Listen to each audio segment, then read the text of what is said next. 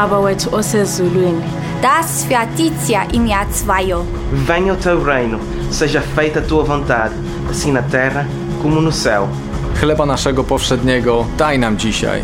Și ne iartă nouă greșelile noastre, precum și noi iertăm greșiților noștri. Mafia wasinigjawo, shugaba lo bilisi. Porque tuyo es el reino, el poder y la gloria. Kemuliaan selama-lama. Amen. Amen. Amen.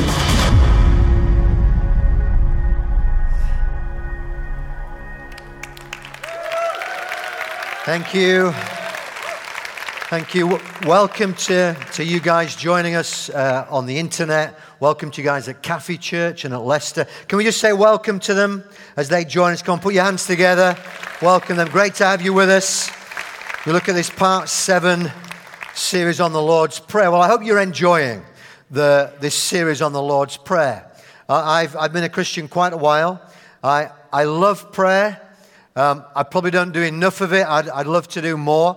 But I think if there's one prayer I love more than any other, it is the Lord's Prayer. I've been praying it for a few years now. The thing I love about it is, first of all, it's like a pair of stabilizers on a bike. It teaches you how to ride in prayer. It gives you structure and order. But it also, there's such a wealth to the Lord's Prayer that even if you've been praying for decades, and I hope you're finding that during this series, there's a depth and a richness to it that you can just keep growing in how to pray this wonderful prayer. But I hope too that you're finding there's an overflow from this prayer. That it's not just the activity of prayer, but it's what God does in us and what He does through us as we pray. You know, I often think what a great way to start the day. You know, even better than starting with a cup of Yorkshire tea and a ginger biscuit. Although I'd say, why not do both? But what a way to start the day. You know, as we pray, Our Father, His unconditional, passionate, personal love comes afresh in our lives and our soul gets reordered as we lift up His name, as we hallow His name and magnify Him. The King of Kings, the Lord of eternity, draws near. The one who's not just an idea or a concept, but He's real. He comes close to us. As we declare His kingdom, His righteousness, His peace, and His joy get released in a whole new way in our lives, in the lives of other people around us. As we pray, Father, give us today our daily bread. Right in the nitty-gritty of everyday life, we start to see His amazing provision. And as we saw last week, we can start every day with a fresh sense of freedom from sin, a fresh sense of cleansing, of dealing with everything that would keep us from closeness with God. Now, I can hear you say, well, what could be left? What could be left? Indeed, Jim. Well, the part of the prayer that we come to today is actually the part of prayer that prepares us for the battles of life. Jesus taught us in Matthew 6:13 as part of this prayer to pray this phrase. Let's say this phrase together. And lead us not into temptation, but deliver us from the evil one. Now this is a reminder that you and we are in a battle. That we're in a battle where God wants to provide for us everything that we need in order to be overcomers in that battle. And then actually in that battle there are two fronts, if you like. There's an internal one.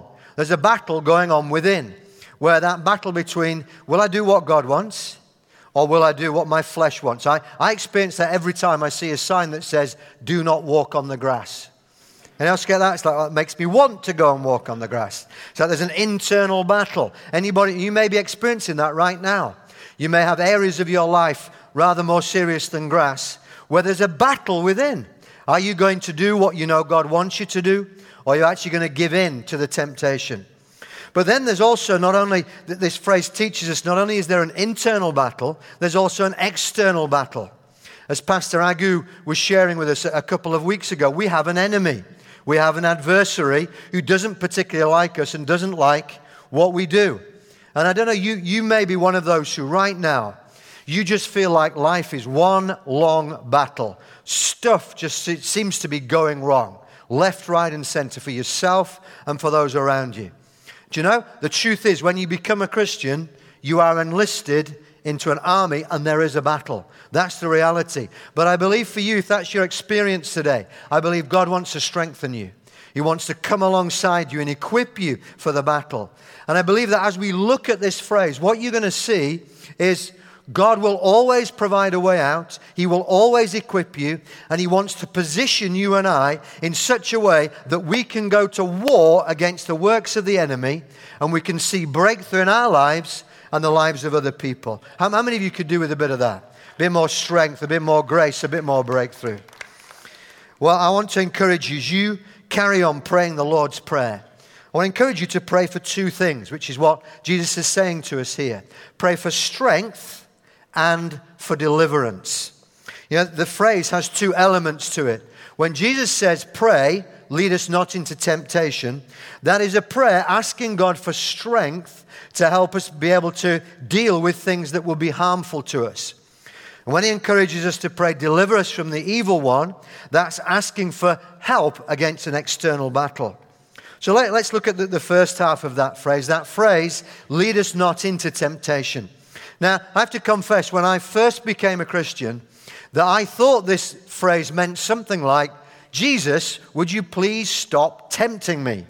Now, that isn't what this means. Okay, and as James says, in the book of James, he says this, don't blame God when you are tempted.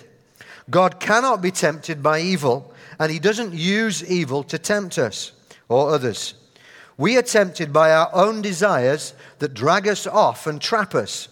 Our desires make us sin, and when sin is finished with us, it leaves us dead. Now, James is writing there about the internal battle that each of us faces pretty much every day in the whole area of temptation. And it's like, I don't know if you've experienced it, but it's like there's a tug of war on the inside. As William Barker, the Bible commentator, once said, he said, every man, and I'm going to add in every woman, is a walking civil war. Experience that? There's a sense of, am I going to do what God wants me to do? Or am I going to follow the things that I know I shouldn't be doing? And it's a bit like when we look at that word temptation, we have to understand what that word means. Because this is really important. It's not wrong to be tempted. Okay? Jesus was tempted. Therefore, it's not wrong to be tempted. What matters is how we treat temptation. Now, when you look at what James writes here, he says, the issue is not God, the issue is me. Okay? Now, don't be offended here, but your problem is not God, your problem is you, and my problem is me. Okay, there's that internal issue that we've got to deal with. Now, I asked one of our pastors, what do you think are the top 5 temptations that Christians have to deal with? And handily, Pastor Jim gave me all 5 beginning with the letter L. If you don't like them, you can blame him. You may have a different top 5. This is his top 5. Not his personally, what he believes, as I understand it. Anyway, they are lying, lust, love of money, laziness in areas of Christian discipline, and lying in on a Sunday morning and not coming up to serve. You may have a different list on yours, but what James says here is that temptation is personal to us, and actually it's like a trap. It's like there's a snare that's being laid for us. You know, if you were an insect or a fly, there's a picture that will come up behind me. There's a plant here called the sundew plant, which builds its whole life and nourishment around offering temptation to flies and insects, okay? If you're a fly or an insect right now, you're going to be salivating about that plant there. And what it does is it draws in unsuspecting flies. It looks gorgeous. It gives them a free drink, and then it wraps its leaves around them and slowly kills them. And that's the way it gets its nourishment. And that's what temptation is like. It looks good, it tastes good, but it kills. You know, this prayer, what are we doing when we pray? Lead us not into temptation. What are we praying? We're praying, God, I need some help. Anybody here needs some help with temptation? Anyone right now facing stuff that you think, I can't seem to get free of that stuff. It just seems to draw me back and draw me back. And the truth is, it satisfies me for a moment, but then I feel guilty and dirty and smelly and unworthy of God. It's killing me on the inside. Well, when you pray this prayer, what you're praying is, God, help me today. God, give me the strength to overcome that inner pull to sin. Father, would you sovereignly intervene? Help me stay out of situations and temptations that are too strong for me. Protect me from sinful and uncompromising situations. Give me wisdom to know my weakness and the prudence, that's thinking ahead, the prudence to avoid things I ought to avoid. God, give me your help. I don't know, maybe right now you can think of an area where you think, I need to be praying this every day. Do you know, this prayer might save your marriage. This prayer might save your children. This prayer might save your integrity. This prayer might save your finances. It might save your position at work. It might teach you how to deal with the pull of flesh to be impatient and aggressive when there's no need to be. This prayer might make such a difference in your life that you experience a whole new strength in areas where you don't currently have them. But I want to say more than that. Don't just pray it, obey it. You know, if you've got a problem with pornography, and you know the statistics on pornography, both in the church and out of the church, are pretty horrendous. If you've got a problem with pornography, I encourage you, pray this every day. Pray, God, give me the grace to stay out of it. God, do everything you can to help me break the hold of this cycle. But then flee from the sin. Run away from it. You know, if you've got a website you keep going back to, get rid of it. Get it blocked. If you've got a friend who knows you well, tell them, ask them to help you. Work out. When are you most vulnerable? Do you know, I can remember the Lord asking me that question rhetorically, saying, Simon, think about your week. When is the moment when you are most vulnerable to sin? This was in the area of impatience. Okay, that's where you're vulnerable. Be aware of that area and then learn to flee from those things and get help in them. Get out of those situations. But then, you know, this phrase that Jesus encourages us to pray, it doesn't stop there. Then Jesus goes on. He says, also pray, deliver us from the evil one. In other words, not only do I have an internal battle, there's actually also an external one. As Peter says in 1 Peter 5, he says this, be sober-minded, be watchful. Your adversary, the devil, prowls around like a roaring lion, seeking someone to devour. Resist him. Now, you know, you and I, we have an enemy, what Peter there calls an adversary. The adversary is someone who's opposed to us, who wants to attack us. Now, I think most of us, probably wherever you are today, will be on somewhere on a spectrum in terms of what you think right now about evil. On one end of the spectrum is the devil doesn't exist. Evil is not personal. And actually, I think, you know, you can be a long-term Christian and have forgotten that there's a battle. There is a battle. There is an enemy. And sometimes stuff goes wrong because there's an enemy.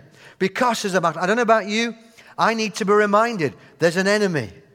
But then over on the other side, the other end of the spectrum is like, he's everywhere. People who blame everything on the devil. You know, the sort of person who says, I burnt the toast, I'm under spiritual attack. It's like, no, you're not. All you need to do is take that little tray out. Somebody might learn from this. Underneath the thing, tip the crumbs into your bin, put it back in. You're not under spiritual attack. That's life. Okay? Now, I don't know about you. I want to be somewhere in the middle. What Peter's saying here is saying, don't be there. Don't be there. Saying, be here. You've got an adversary. Resist him. Okay? There's a call to be people who go, there is a battle, and you and I, we've got a part to play in that battle. Listen to this wonderful promise from Jesus. He says, look, I have given you authority. Who has authority? Who's got authority? We do. Okay? Now, who's got all authority is Jesus. But what he's saying here to his followers is, I delegate authority to you. He says, I have given you authority over all the power of the enemy. Think of a traffic police man or woman. I admire the courageous way in which occasionally they have that terrible job of stepping out into the middle of a road to protect, maybe there's been an accident behind them. They step out into a road and they lift their hand, and the traffic coming towards them, I'm sure they're praying like mad. The traffic coming towards them, 99% of the time, 100% hopefully, stops. Now, why would a 10-ton lorry or a huge car stop when it's faced by a human being? Is it because of their strength? No, it's not. It's because of the authority, the power that they represent. We all know if you made the mistake of plowing into that policeman or woman, you're messing with all the authority and the power that lies behind them.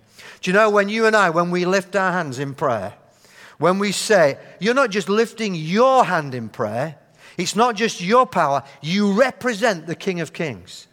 You represent the Lord of Lords. And when you lift your hand, the whole authority of heaven is behind you saying, stop to the works of the enemy. Fear, stop here. When you declare, enemy, get your hands off my kids. Get your hands off my finances. Get your hands off our situations. Get your hands off this city. It's not just you speaking. Jesus, the delegated, the King of Kings, has delegated you authority. Do you know, I want to say to you, when we come to this time of the prayer, when you're praying the Lord's Prayer and you get to lead us not into temptation, but deliver us from evil, it's time to go to war. It's not time to be passive. You've got authority, and it's time for you and me to assert that authority. Do you know, I felt such a challenge in preparing this message. I almost felt like God is saying to many of us, it's time to rise up again. You and I, we're not victims. We're men and women in whom God has invested authority. And when we stand and pray, we can command some things. We can command some things to stop. And we can command some things to be released. Not because of who we are, but because of who He is. In Jesus' name. So, when you come to pray this prayer, pray for strength. Pray for deliverance. But then secondly, I want to encourage you to pray for yourself. And also to pray for others. You know, if we're going to be praying into a battle situation, I used to think it was spiritual to start by praying for everybody else. But I can remember coming to the point of sensing God saying to me, no, you need to get ready. You need to be ready for the battle.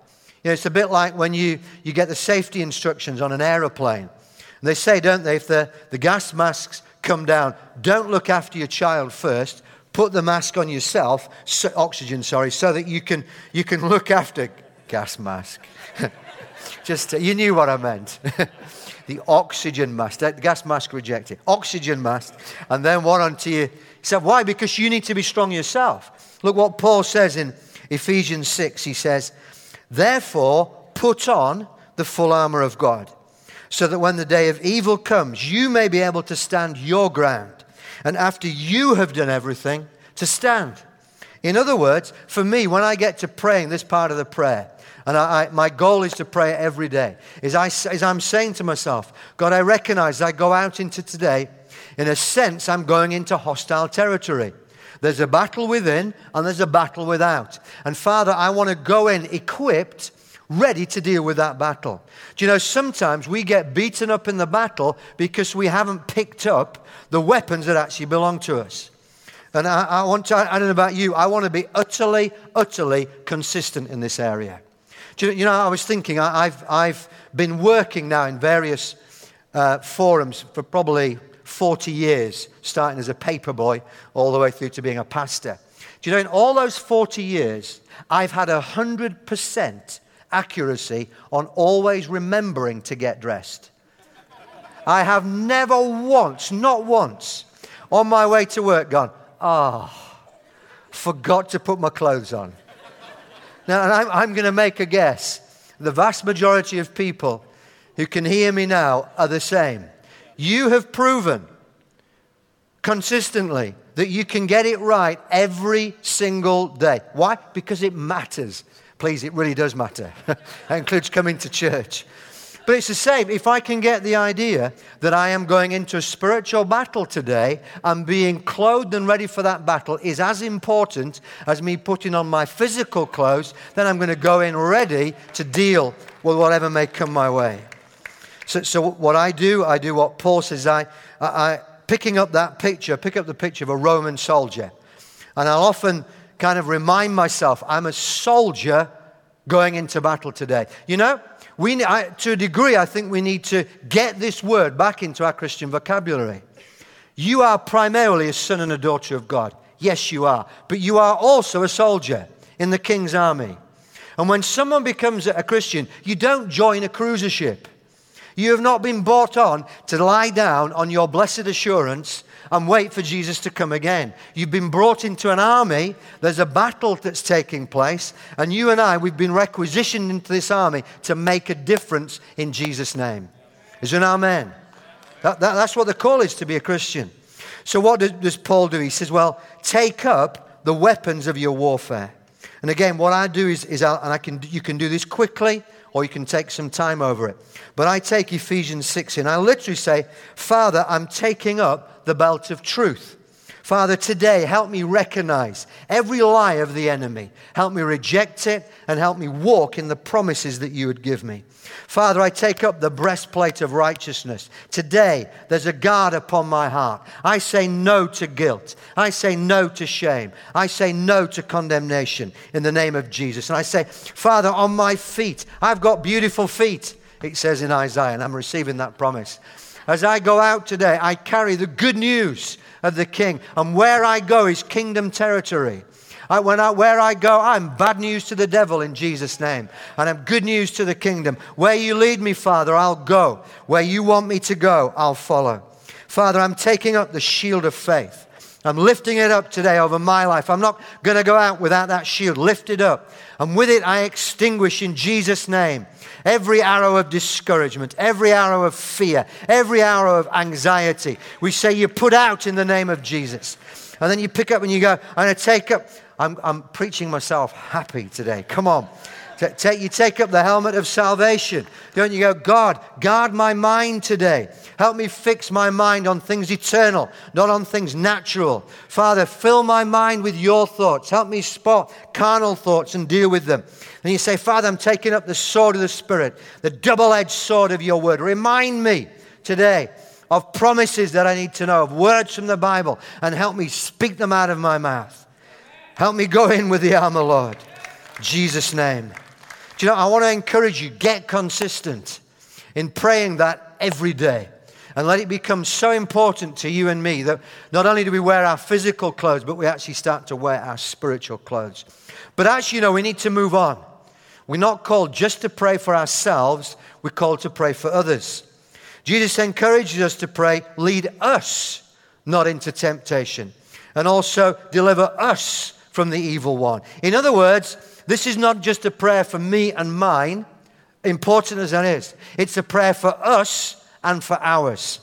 As Paul says here in Ephesians 6, having talked about the armor of God, he then says this. He says, with this in mind, with the armor of God in mind, be alert and always keep on praying for who? All the Lord's people. Okay, that's quite a lot of people. Now, I want to encourage you, first of all, to be a people who pray for the Kingsgate church family. You know, whichever centre you're in. If you're in Leicester, pray for, whatever centre you're in, pray for all the centres. Because you see what the picture that Paul has in mind here, when he talks about the Roman army, it's not really just an individual soldier charging into battle on his own. Okay, now each of us needs to be charged up and ready, but the picture is like this picture of what they call the Roman tortoise or the Roman turtle or the Roman testudo, which was the key part of their army. And the whole idea is that we're doing this together. There's a tremendous power in togetherness. And the sense that, why was the Roman army so successful? Why was it a land-taking machine in that first century? Because of their togetherness. And because of that sense, we're lifting the shield over one another. We're here to protect each other above, to the side, to the right, and to the left. I want to say to you, please pray for the leadership team. Please pray for Dave and Karen every day. Please lift a shield over them. If you're in Leicester, pray for Josh and Chrissy. Pray for your leadership team. Here in Peterborough, pray for the leadership team. Pray for Jim. Pray for Heather. Pray for David. Pray for Janie. Pray for Mike and Sheila Porson. Anybody else you can think of.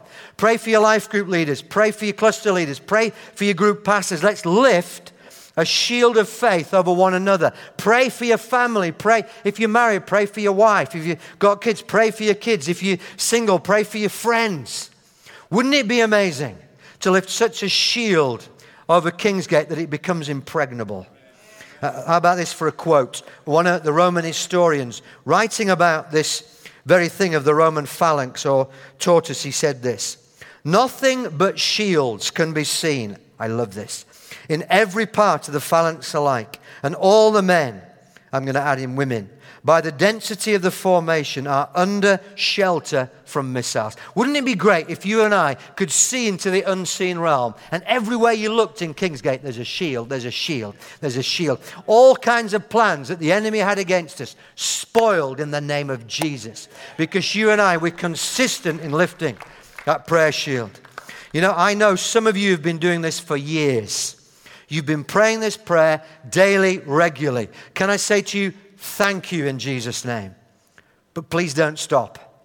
My prayer for you is that today your shield will be shinier, your sword will be sharper, your helmet will be thicker in a good way, your shoes will be faster, that you'll leave this place ready to go again and going, come on, we're going to keep lifting up that shield. Thank you for all the things that you've kept us out of. Division, fears, insecurities, attacks that we know nothing about because you've kept lifting that shield. But I want to say to some others here, I know some people, you used to be doing that. I want to say to you, can you go again? Can we strengthen the prayer army? Can we make it bigger? Some of you have never done it before. This is your first time you've heard it. Come in. You don't have to be an experienced prayer. Just learn to pray protection. And the prayer team has produced a great little booklet called The Prayer Shield. This will help you pray. Why not at the end of the service, wherever you are, head to the information table. Let's get all of them. And let's have this week and in coming weeks a consistent sense of lifting that shield over all of us. But you know, there's actually a wider application of this scripture. When Jesus prays, say, pray us, he actually means the wider body of the church.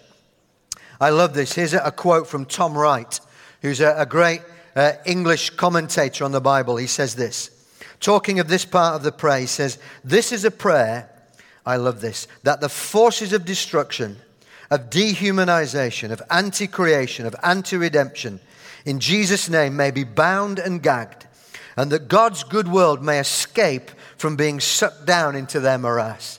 Isn't that an amazing thought that you and I, we can get involved in somehow, maybe on a small scale, but we can play our part against forces of trafficking, against forces of war, against forces of famine and sickness. And somehow we can play our part in lifting a shield of protection. And I actually think, practically speaking, there is something to be said for just praying for the church universal. Jesus in John 17, he prays a very simple prayer. He says, "Father, I pray for everyone who will believe." That includes you and me. Includes every Christian who's ever lived. And he prays for them. He says, "Father, I pray for them, not that you would take them out of the world." Okay, Jesus does not take us out of what can be difficult situations always. But he says, "I pray you keep them from the evil one." I think there's a place for generally praying for that. But I also believe God wants to raise up in Kingsgate men and women to whom he would give assignments. Say assignments. And what I mean by that is a specific place or people group or nation that God would have you pray for, so that when you're praying, lead us not into temptation, but deliver us from evil, you're praying for that particular place. If you've never done that before, you may think about maybe praying for one of our partners overseas, in Balembu in Swaziland, or Compassion in India. Recently, I felt God giving me an assignment to really pray consistently for the situation in Syria and Lebanon. Now, when you look at that situation, you think, how on earth do you pray this part of the prayer for that situation? You know, we're developing a link with an organization called Heart for Lebanon. And what they're doing is they're seeking to do a number of things. One is to help play their part in reconstructing a nation of 4 million that has had 30 years of civil war. On top of that, in the last 5 years, they've now got somewhere around 2 million refugees who've gone from Syria and Iraq and some from Afghanistan into their nation who are desperate. Now you just think about how on earth do you pray for that type of situation?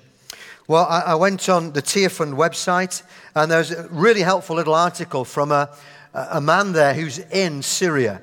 a Christian who's working there. And he wrote this, and I found this very helpful. You may too.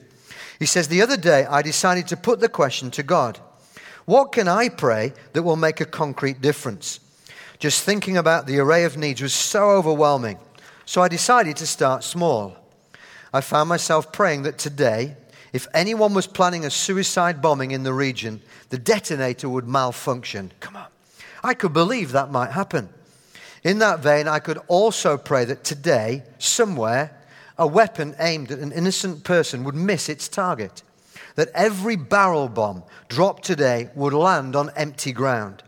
That weapon shipments would be damaged in transit and arrive unusable. That weather conditions would disrupt a planned attack. Maybe a sandstorm would do the job. And he says, I started to get excited.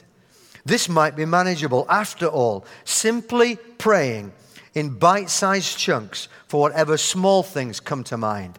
I don't know about you, but that stirs something in me to say, that's amazing. Here I am in the midst of comfortable England where I live. I can somehow play a part, maybe a small part. But as I pray, lead us not into temptation and deliver us from the evil one, I can pray for my brothers and sisters whose lives today are not uncomfortable, but under the threat of death. Some of whom have lost everything. When I say everything, I mean everything. Do you know, we may not know in our lifetime what our prayers will accomplish. And I think it's particularly true in this area of prayer. As we pray protection and deliverance, strength and deliverance, you may not ever come to know what it is that God has done through your prayers. But I believe when we get to heaven, when we meet Jesus, he's going to say, let me show you a video. Let me show you what happened as you prayed. Let me show you bombs that failed to detonate. Let me show you children that were rescued. Let me show you marriages that were saved because you prayed. Let me show you what this group of people were not able to do because you prayed. How about you? I want to be a part of that. When I get to heaven, I want to see Jesus say, yeah, you played your part in that. And you know, it's true here in the cities that you're in Peterborough, in Leicester, whatever area God has put you in. I believe one day he wants to play you a video of the things that he's been able to do. Because there's always a mystery in prayer where we partner with God and he partners with us. Where you can look at it and go, wow, God, what a privilege. I didn't know that. I didn't know that as we prayed and as we collectively lifted a shield, darkness was pushed back. Fears were broken. Integrity was released. Snares and traps that the enemy had to get people into the wrong job or into a wrong relationship, they were broken in Jesus' name. That'd be amazing to stand before God and see the things that he's done because you and I have prayed. Well, I want to finish by praying with us together. Why don't you, wherever you are, just position yourself before God. You may want to bow your head as we pray. But I want to ask you, as I pray, what is the one thing that you need to go and do as a result of this message? Is it get out of a situation? I really do believe there is someone in the sound of my voice who needs to get out of a relationship that you know God hasn't called you into. And actually it is a snare that eventually will prevent you walking in the purposes of God. And my encouragement to you today is tell someone and get out of that situation. But I want to pray for all of us for strength and grace and for a rising up of almost like a militancy, that when we come to pray this part of the prayer, we're consistent and we're faith-filled. Let's pray. Heavenly Father, I want to thank you that we stand under the authority of King Jesus himself. And Father, I pray first and foremost for a greater revelation of what it means to be men and women to whom you've delegated authority. Father, I pray this week that you would increase our strength and our anointing. I pray that you'd give us clear words of wisdom, strength to get out of compromising situations. I pray that in Jesus' name. Lord, I ask you that you would save someone who's right now about to step into something that's harmful to them. Father, we pray you protect marriages. You protect our young people. You protect our children. Lord, we pray it in Peterborough. We pray it in Cambridge. We pray it in Leicester and in London. And Lord, I pray too, by your Spirit, that you would stir in us a new militant spirit to go and take ground and protect ground. In the mighty name of Jesus. If you agree with that, wherever you are, say aloud, Amen.